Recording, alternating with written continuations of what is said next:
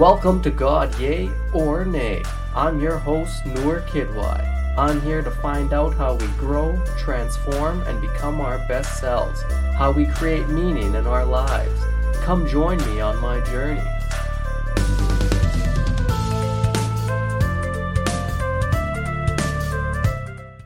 Welcome to another episode of God Yay or Nay. This is your host, Noor Kidwai. Thanks for tuning in. My guest this week is Ben Goreski. Ben is host of the podcast, The Evolving Man. We have a wonderful conversation. We talk about masculine and feminine energy, relationships, addiction, and we also talk about plant medicine. I hope you guys enjoy. Please check me out on Instagram at Noor Kidwai. Like and subscribe to the podcast. Give it a good rating. That always helps. And we're part of the Comedy Here Often podcast network on 604 Records, so check them out too. Let's get into this week's episode, everybody. My guest this week, Ben Goreski. Welcome to another episode of God Yay or Nay. Today I'm here with Ben Goreski. Ben, thanks for joining me, man. Noor, thanks for having me here, man. I'm stoked to have a conversation with you. No, this is going to be great. You do so much of the shit I talk about on this podcast all the time. You help people with addiction. You help men kind of become their better selves. Like you deal with plant medicines. These are all things I want to get into. What you do, your business is called Evolving Man. You want to maybe kind of give my audience a little idea of what you're about? Yeah, so Evolving Man is my brand. I do coaching, I do facilitation work with groups, and I have a podcast. And the main three subjects that I like to touch on, I'm really directed at men. I try to deal mostly with men. The main three things that I deal with is addiction recovery, what we call men's work, and relationships, romantic relationships. So over the years, things have evolved in terms of how I reach people on those subjects. Lately, it's been a lot of group work, but those are the main things that I try to focus on and that I think I'm at least kind of good at. Nice. And I think we're going to get into like all three of those things, just get into a little idea of how you work with people. Before we do this, I think I want to get a little idea of your background, because it seems like you have like an interesting background and you've kind of done a lot of this work with yourself over the years and with help of other people. And maybe if you want to give my audience, I don't know if it's a long story, that's cool. Let's go into it. Well, I mean, you can make it longer, you can make it short. So I'll give you the synopsis, and if you want to pick little bits out, you can do that. I'm 38 years old now, and I would say in some ways I got a head start into personal growth work. I not in my childhood, but I that's where my wounds came. Mm-hmm. I grew up with two older brothers. Both were mentally struggling in one way or another. Let's just say that. A number of issues in our home. I didn't really feel safe in my home. I felt bullied and abused by my brother. Most of that, luckily, was emotional. I know a lot of people who've suffered, sustained physical abuse, and that's emotional too. But the physical's on top of it. So, but a lot of aggression and bullying in my childhood from my brother, and he was, for lack of a better term, messed up and looking to soothe his feelings, and got into drugs and was in and out of jail. And so that was my 3-year older than me brother. So that was my guiding post. Right. So I just kind of kept moving in that direction. And we ended up in rehab at the same time when I was 15 and he was 18. And that's kind of where our paths diverged. He didn't finish treatment. He got kicked out, and I stayed. And I finished the program, and I spent a year in there learning to dig in, talk about my pain, do the emotional work necessary to shed some of that stuff from my childhood, and also how to live sober, and 12-step program, and build a spiritual connection for myself. And I went back to high school and figured out how to go through the rest of high school sober with some of my sober friends. And ended up working at that treatment center that I had gone through as a peer counselor. They had this like peer counselor type system there, which has its faults and can make it a little bit inbreedy and culty, but at the same time has like these elements of like, oh, the counselor actually really gets me, because he was literally sitting in my chair at some point. Oh yeah. And so it actually makes it really easy to be a counselor too, because you just sort of get what the client's going through at some level. So I worked there and realized that I liked being a counselor. I liked helping people, and I upgraded my high school and then my college courses, and then I went to university and got a degree in addictions counseling from the University of Lethbridge, and learned a lot there, and did a couple practicums where you go and you work at different places, and ended up working at Crossroads, a treatment center that Eric Clapton founded down in Antigua in the West Indies. And after that, worked at a few different treatment centers. I worked at a wilderness treatment center once I got out of school, and eventually made my way out to BC here, and took a break from that work, got into business, got into construction, like learned how to do some other stuff, because I had been an addictions counselor for like 10 years. Mm-hmm. And then I joined a men's group, and those guys got me, they sort of lit a fire under my ass and said like, hey man, you need to get back into helping people. Like, this Airbnb business you're running isn't your true calling. And one of the codes in that men's group was to find your true calling and go for that. And I really appreciated that. And, you know, it was fire that I needed. And so I started a coaching business and started coaching people for free and for $50 an hour, and just started getting back into it, like running my own private practice, the unregulated private practice. And it grew from there. I started the podcast, and it took time, but now I'm in this position that I did not see myself getting to, where I'm running the brotherhood that I had joined. And we have 50 squads at this point, 50 circles of men, 450 guys total. And Evolving Man's doing well. I'm running group programs and stuff focused on relationships, stuff focused on addictions. And I'm just so blessed to be, asked to be a guest on your show, man. So there's so much more in between there, but that's kind of the gist of things. I didn't even touch on the psychedelics, but they came into the picture somewhere along the way.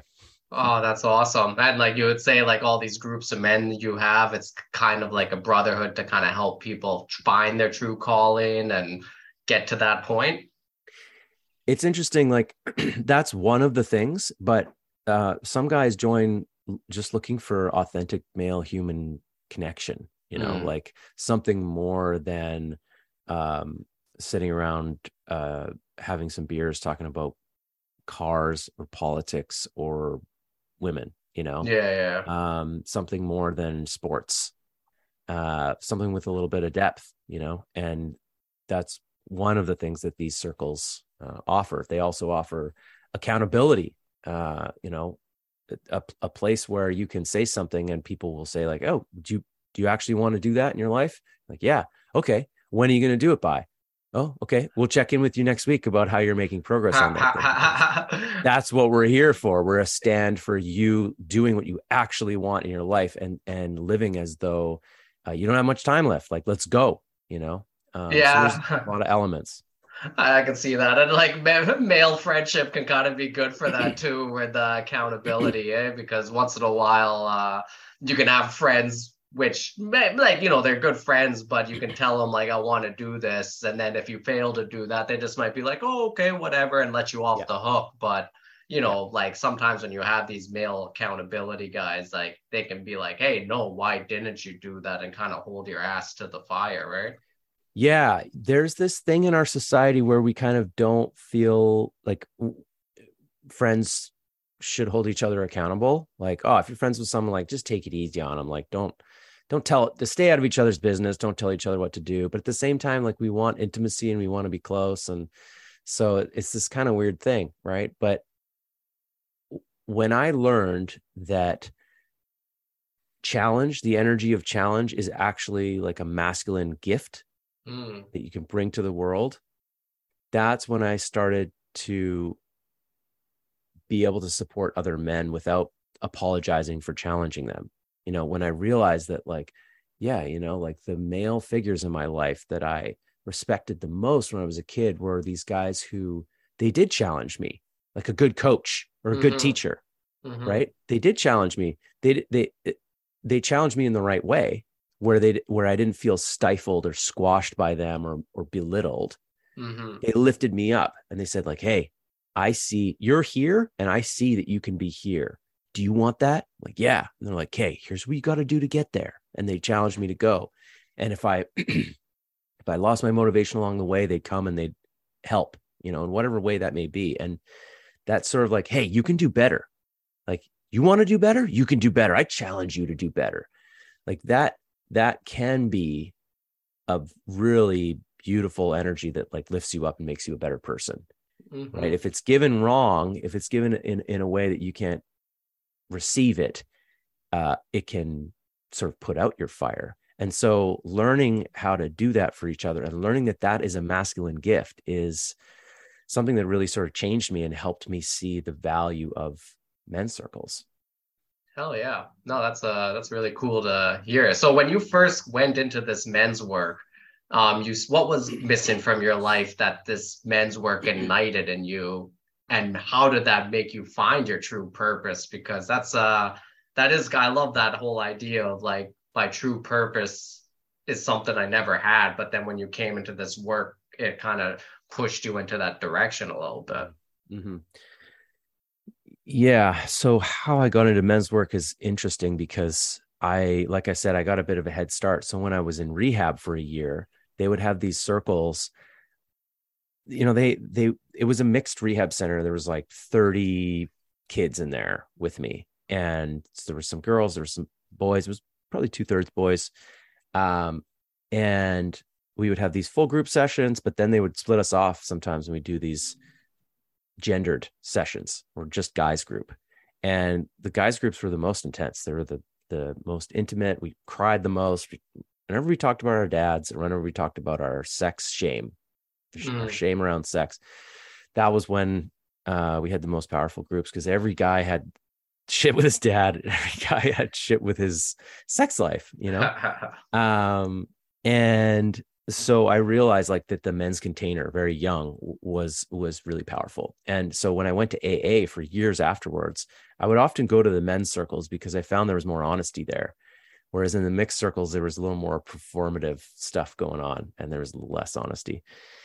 So I had gone to AA for like 15 years. And then I took a break and started doing my own stuff to feed my spirit. And it had been a couple years and I was starting to feel that need, that burn, like, like I'd love an honest forum with men. And I had tried to throw a few men's groups together, but I didn't quite have the guts to create a structure yet that I could really hold and say like, hey, here's the attendance rules. Here's the structure for the group. Here's how much it costs. Here's our rules. I didn't at that point in my life have the ability to sort of take command like that yet and be confident in it.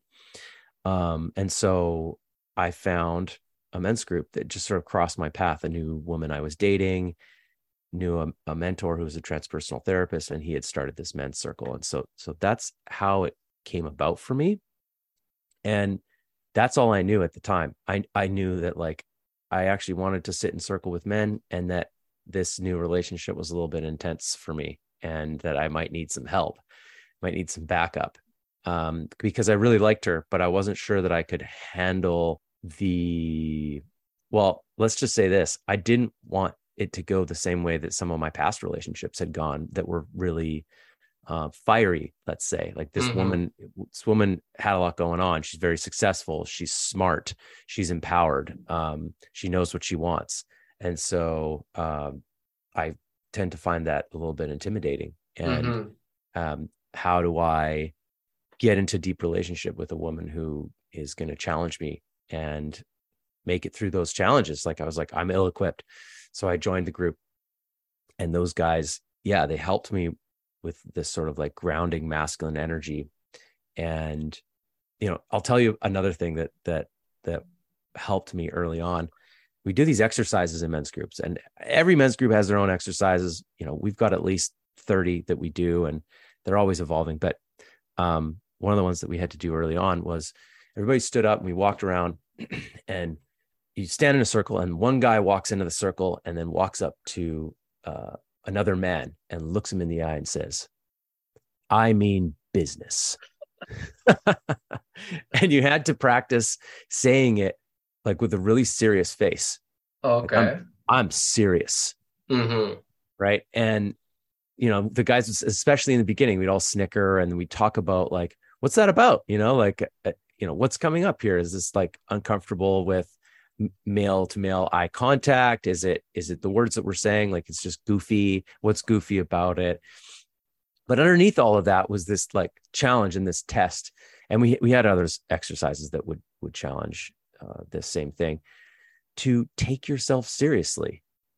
This is an interesting subject because you're a comedian, right? And I'm bringing up this subject of taking yourself seriously. I was such a comedian too when I was a kid. Like I, kicked out of class all the time for being a goofball.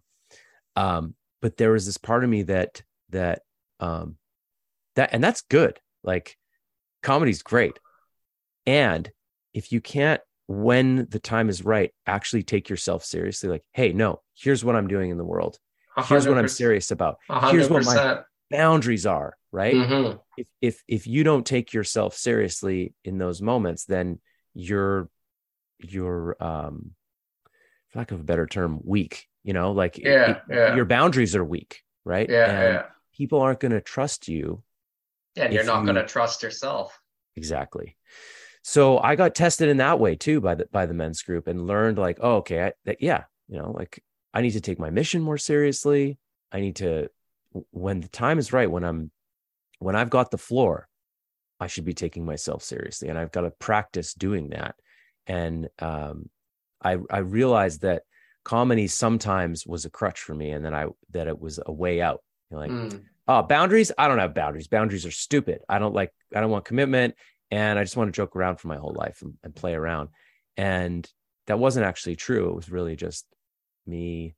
It was like a subtle defense mechanism to not have to be committed or have to take anything seriously in my life or fail, Yeah. So yeah, there's a lot there, but those forums are the best place for a person to sharpen their edge, and that's personal growth, as we call it. 100%. I love that. Like, it's kind of funny, like, I mean business, because honestly, I would fucking do the same thing, like start snickering after it as well, because you're like, this is so silly, why are we doing this? But I can 100% see how over time you're trying to get that into your subconscious, is like, hey, when I say I'm going to do something, I fucking mean I'm going to do something. And don't get me wrong, as a comedian, we need those skills as much as any other person in any other field, because trust me, I've been through that shit as well, where I've 100% had to be like, all right, I got an album I want to come out in the next whatever time frame. Am I actually going to do that? Because if I'm not going to sit down and be like, all right, what am I going to do daily to get to that point? Then nothing's going to happen. You can be that silly guy and start brushing off that shit, but we need to make those same goals, and we need to be serious about it. So like how you said that, I really love it. And I love having the idea of having like a bunch of just close men there as well, to be able to hold you accountable, because I've noticed even in comedy, it's like when I found other men in comedy who were serious about what they were doing and would hold your ass accountable when you weren't doing that, that's when I flourished the most. Because a lot of other comedians, because we're in a competition, or we sometimes feel like we're in a competition, we'll sometimes encourage other comedians to do bad shit, like, oh, this guy's drinking more, like, let's be like, hey, you're fucking awesome, you're drinking, like, this is gonna make him shit your comic, and that'll help me out, when none of that shit's true. Like, it's just, that's not true, and it's just a defense mechanism, like you said.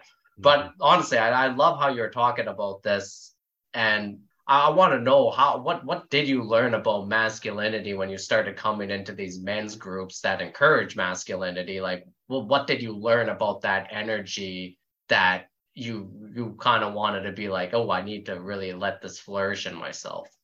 Yeah, I I actually that same year that I joined the men's group, I had written on my yearly goals. You know, I used to, and I still do every once in a while. On New Year's Eve, I write my goals for the next year, and I split them up into, financial goals or work goals or relationship or physical or adventure and learning. And one of the things that I had written that year was figure out what masculinity is and start practicing that. And so I started seeking out teachers who, wise men in my city who were teaching this kind of stuff. And so, yeah, one of the elements was this element of taking yourself seriously and speaking your truth. One of the ones that stuck with me the most was this man named Satyen Raja out in the Vancouver area, and we did a workshop with him. And he told us, he was like, this is how you can remember this. It's your PCP muscle. Remember PCP? It's your PCP muscle. And he said, presence is the first one. So really like expanding your consciousness into the room around you. Right? Claim, which is claiming what you want in your life. I claim this, my business. I claim my family. I claim, my body, and all of the things that you claim, you're meant to like take responsibility for and to the best of your ability, take care of and maintain and nourish. Right. So there's this, in all of that, there's this energy of responsibility and fatherhood and like king energy, right? About having a kingdom. Like, okay, this is my kingdom. This is not my kingdom. I claim this. I don't claim that, right? And so that's the C. And then P is penetration.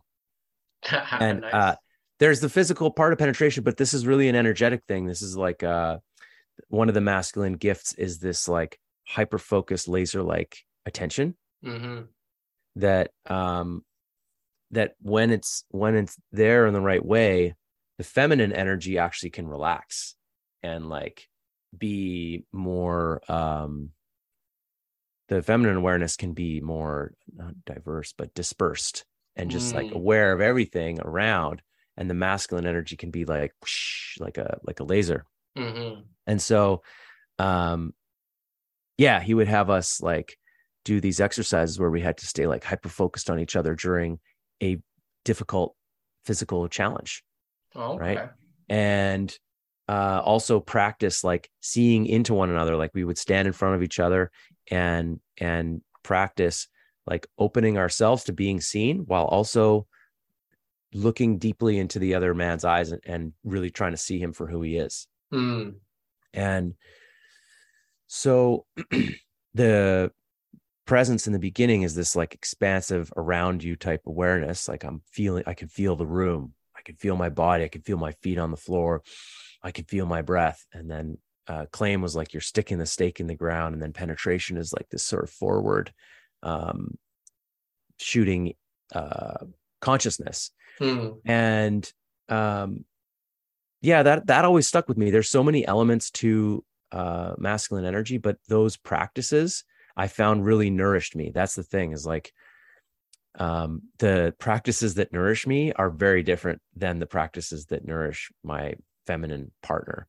I do all these things that are like, like heavy breath work and like huge psychedelic doses and like, this stuff that's just like really challenging. Like I feel fucking great after that. Like it gives me energy. I run up that mountain beside me here, and then I come back home and I'm like, yeah, right. And the ladies in the house are like, whoa, geez, like, can I have some of your energy? And I'm like, it's interesting that I actually ran up a mountain and came back, and now I have more energy right? Like maybe not in my physical body, but in my energy body, I'm actually like Yeah, on you're fire, just hell stoked. yeah.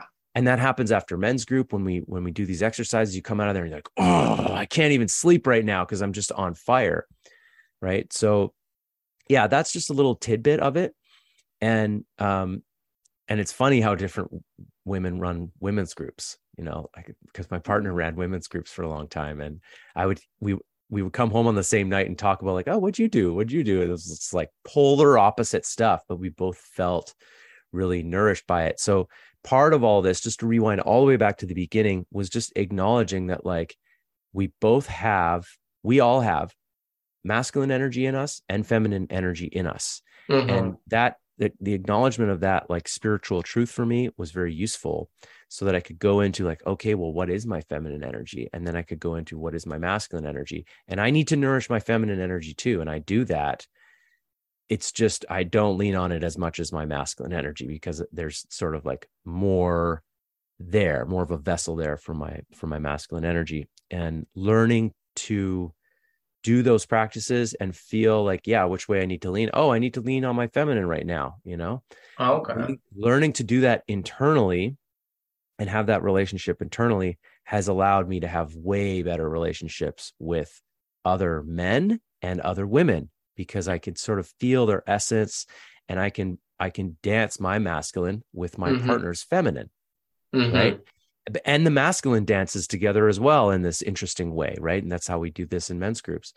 So just that understanding paired with a practice can really shape and change how you show up in the world. I love that, man. And that's like the PCP thing. I love that. PCP, an interesting name for it. I might not want to search that on the internet. You'll probably be getting some other stuff, but presence, claim, penetration. That's amazing. It's like just an amazing way to describe masculine energy, because it's so true about how I really do feel our energy is like very like into the focused, into the stillness, into the folk and like penetration. I love that whole idea of it. And I love how you say like now you kind of focus your exercises, your spiritual exercises on the masculine energy, right? Yep. So like now you want to have more intense exercise, more focused exercise, because that really helps let that energy flourish, correct? Yeah. And it's interesting how David Data says that the masculine energy seeks emptiness. Like we kind of like would want to get to that place where we're like, gah, and everything's just, the universe has exploded and there's just nothing. Yeah. And we're like, oh, like that feels so good. And that's kind of like post ejaculatory, post orgasm feeling, right? It's just like just a bomb went off, right? Or like after a heavy workout and then a sauna and then a cold dip, you're just like, your mind is empty and it just feels so good. Whereas the feminine actually seeks fullness and wants to be filled up by life, right? And there's a physical aspect to that, of course, but there's this sort of polarity to it. And so the masculine can practice filling the feminine's desire for fullness. So yeah, there's a lot of different ways that you can play with that, but yeah, I love it, man. And I guess now that we're kind of talking about masculine and feminine, I know you do help a lot of men with relationships as well. Where do you see familiar patterns with men when they come see you with what kind of issues they're dealing with in their relationships, or even getting into a relationship? Yeah, I see a number of things. I see men running the same patterns over and over in their relationships, right? And a lot of guys kind of come to me when they're like, hey, I'm tired of my own bullshit. Like, can you help me understand myself better so that I can understand my partner better?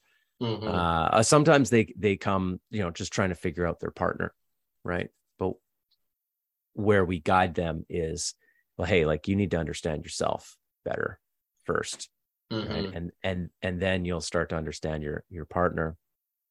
The most common thing that I see, and this is true for everyone, is that we are all actually acting out unconscious patterns in our relationships, and our will is much smaller than we thought. Like, oh, I'm going to do this relationship different. It's actually very hard to just change like that, and it's the same with addiction. Like, oh, I'm just going to quit.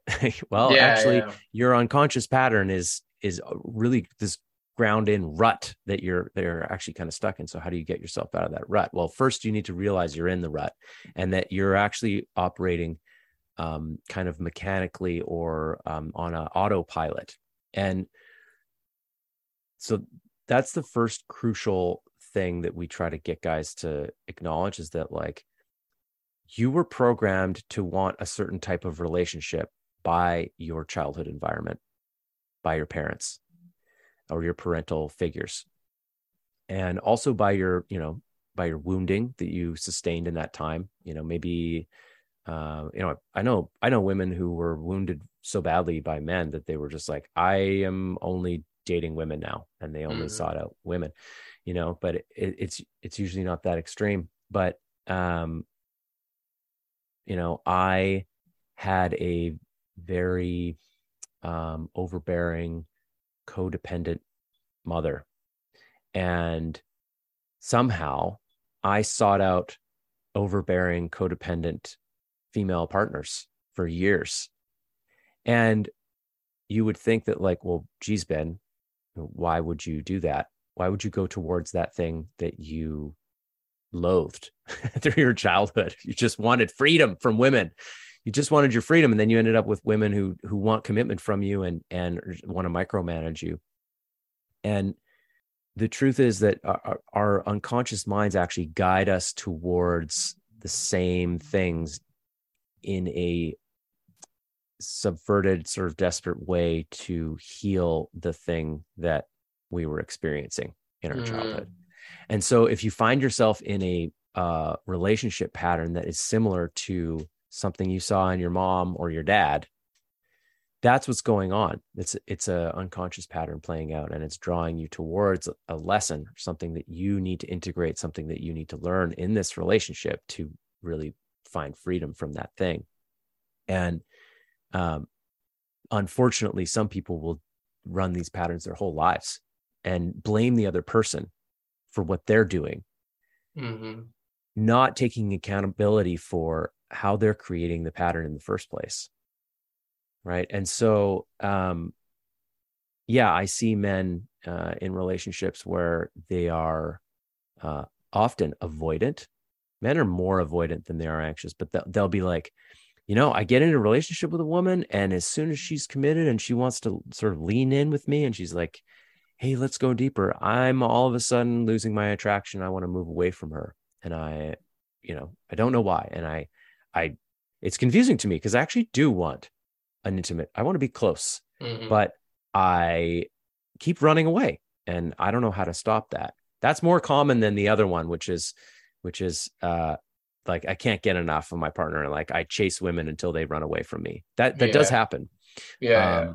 But men are often in that more sort of avoidant category, and I was one of those guys. I'm honestly, I'm that kind of guy too. Can I ask you, how did you kind of recognize what pattern you were in, and how do you heal that and move forward into Mm-hmm. more healthy relationships? Mm-hmm.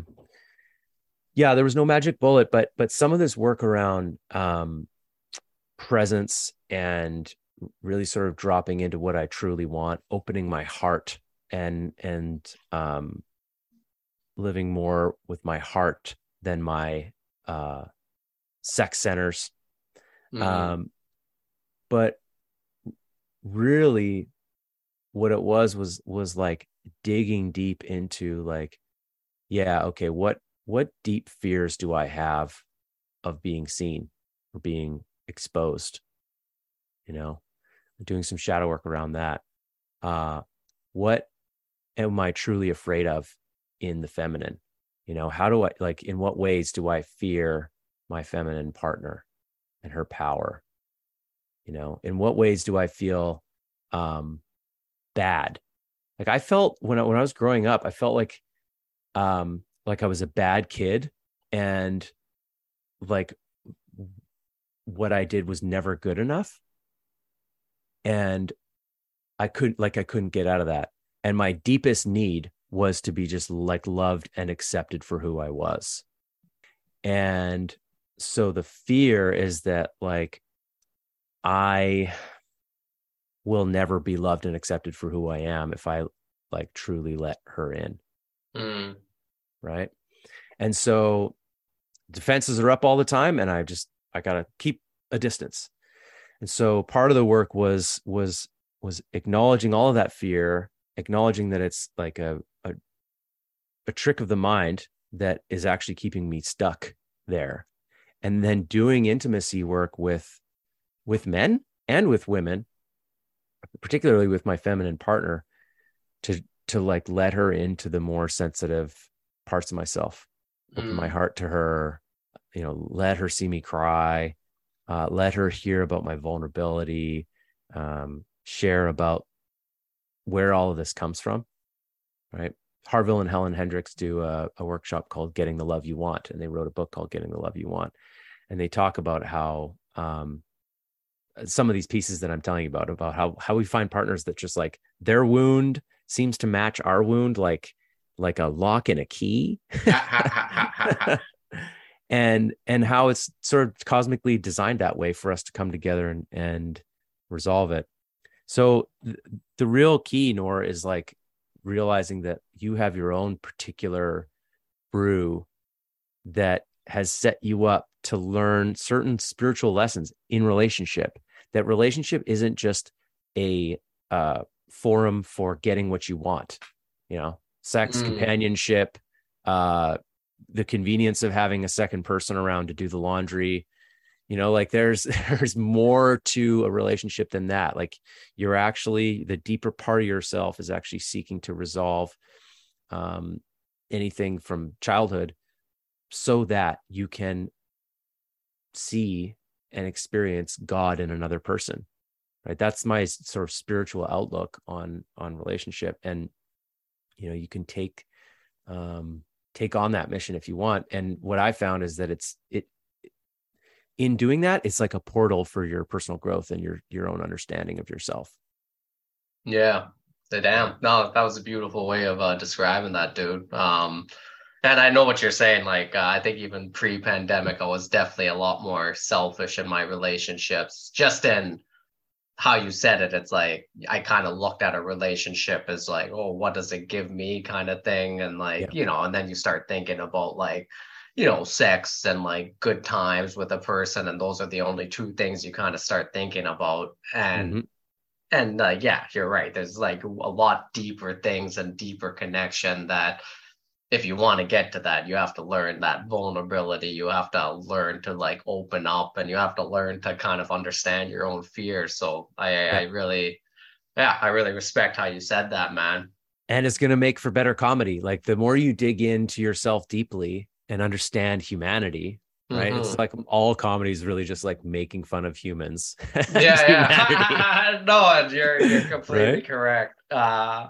Yeah. That dude, I love that. And I think how you said like, because with your partner yourself, you were saying like she's a very successful, strong, someone who knows what she wants, Yeah. and someone who pushes you. So it kind of made it that you needed to really get into your masculine energy to be with her in a Yep. long-term basis, and it Yep. helped your own spiritual growth.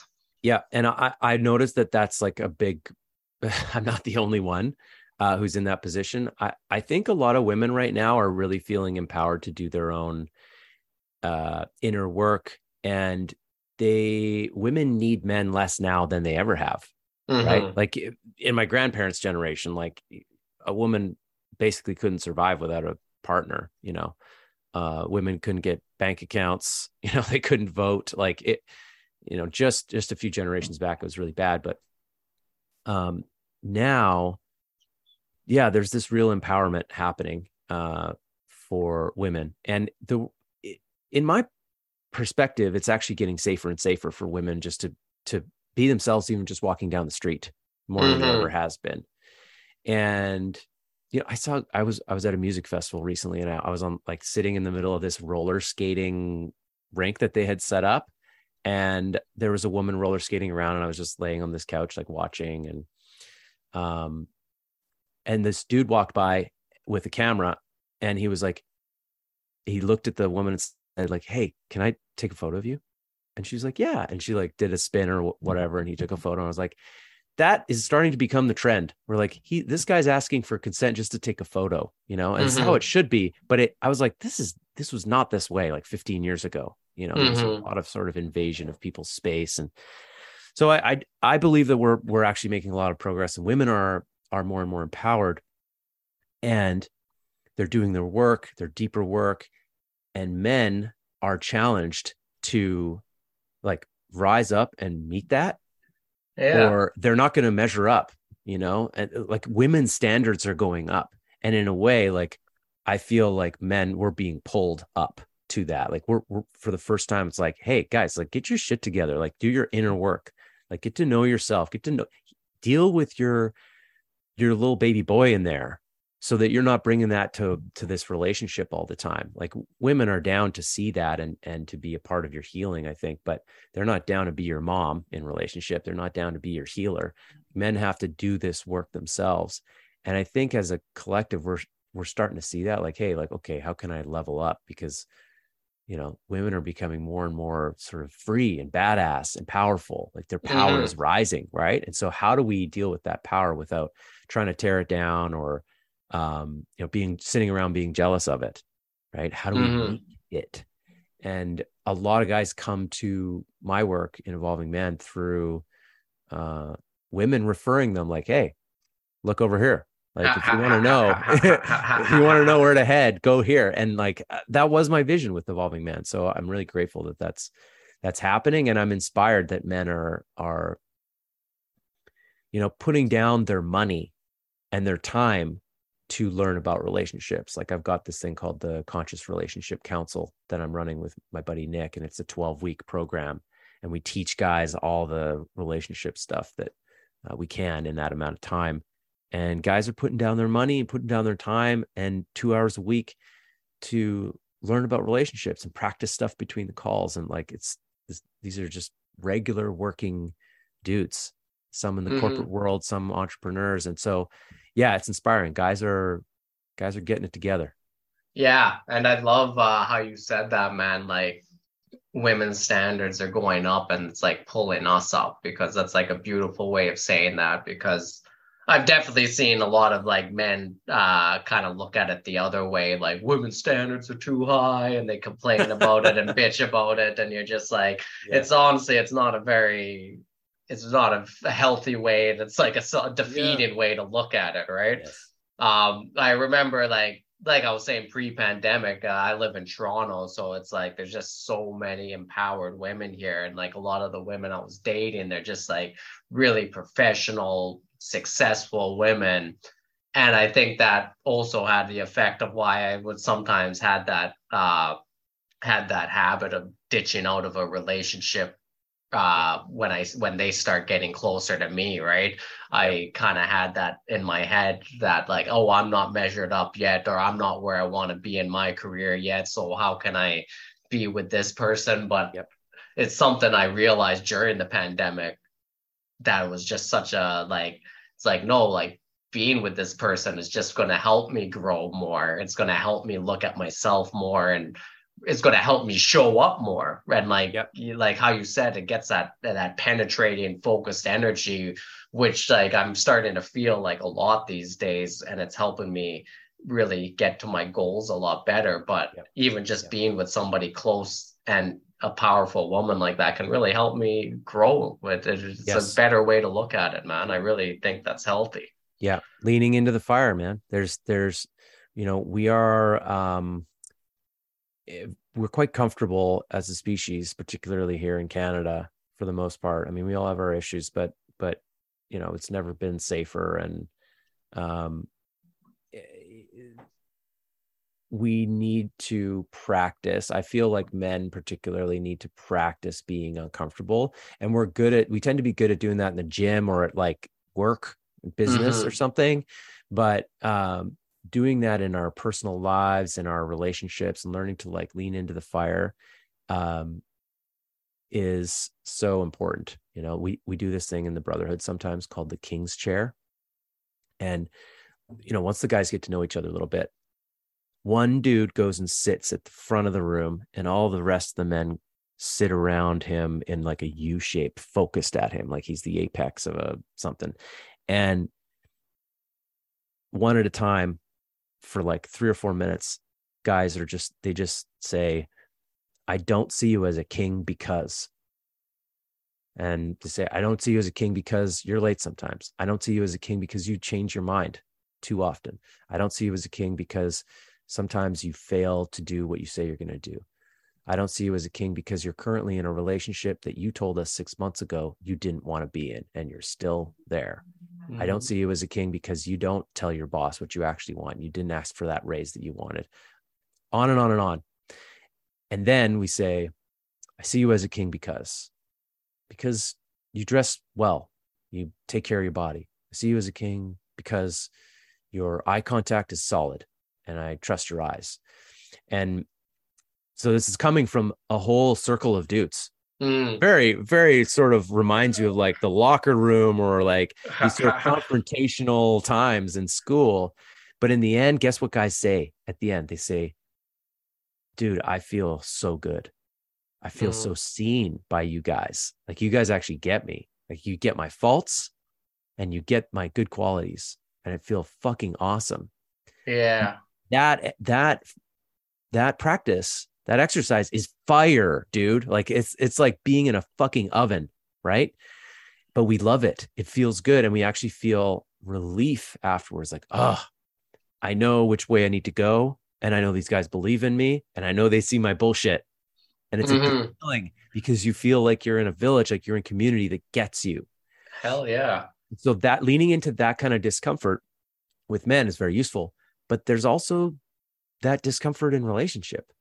Being able to sit in front of a woman and say like, yeah, you know, like have her see how you're not a king. Yeah. And being able to just like, sit in that discomfort and let her see you. Right. That's work, man. But it's Hell yeah. deep work. Damn, man, that's such a cool. I can see that being a powerful exercise, Yeah. man. I did this in like when you're trying to find your comedy character. This is like these are kind of like little exercises we do too. And I started asking people around me those kind of same questions, like, what do you see as my flaws? And it's funny when people like actually shut up and open up and they start telling you what they kind of see as your flaws. You're like, holy shit. And you're like, that is so true. But like the way you said how good it feels to be seen, that was one of the feelings I had where I'm just like, God damn, it's like these people really actually do know me and they see this shit. They don't tell it to me because I guess it's one of our things in society where we just want to be, nice to each other. Yeah. But they see it. And it's just like that whole idea of like being seen. It's like very, very like nice. It feels great. Yeah, man, you got it. All right.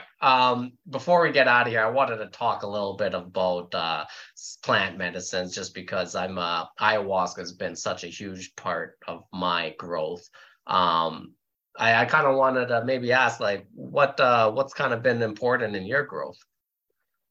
Yeah, ayahuasca as well for me, like really sort of changed. I feel like it was this thing that is certainly coincidental, if not a cause of this change of direction in my life.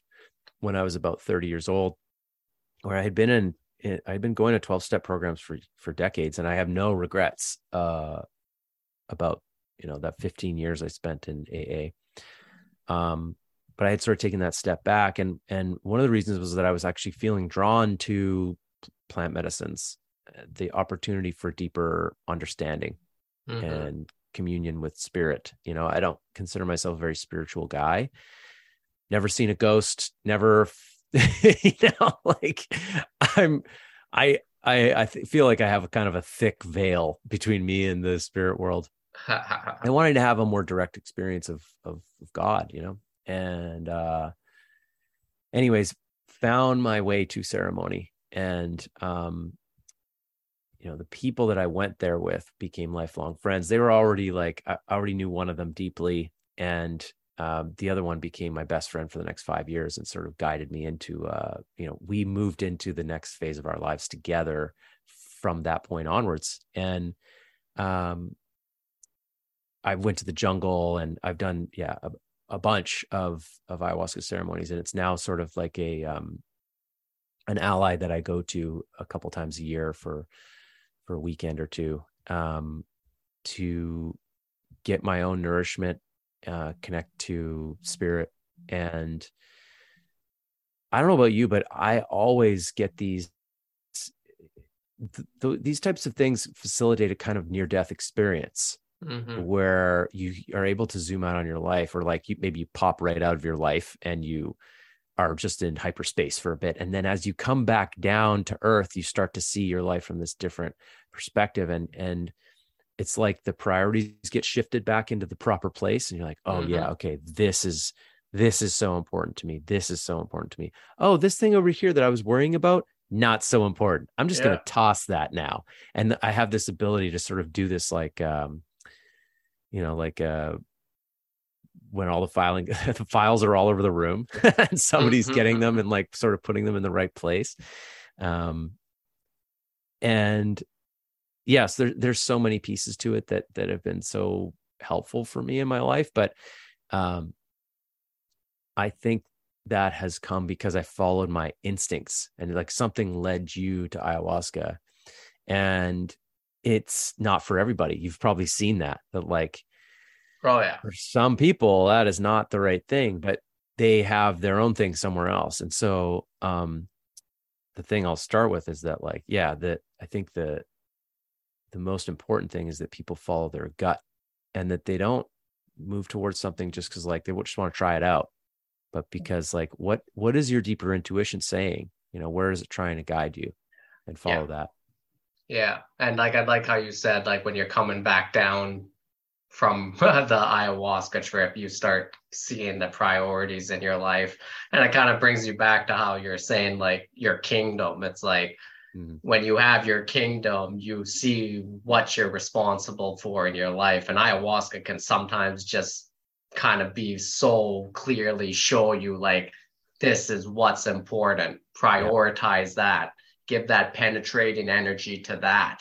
Yes. And like the rest of it isn't that important. And you just, like, you don't need to pay much attention to it. And I think that's a big part of growing up, even, is just like knowing what to prioritize in your life. And ayahuasca really does give that to you.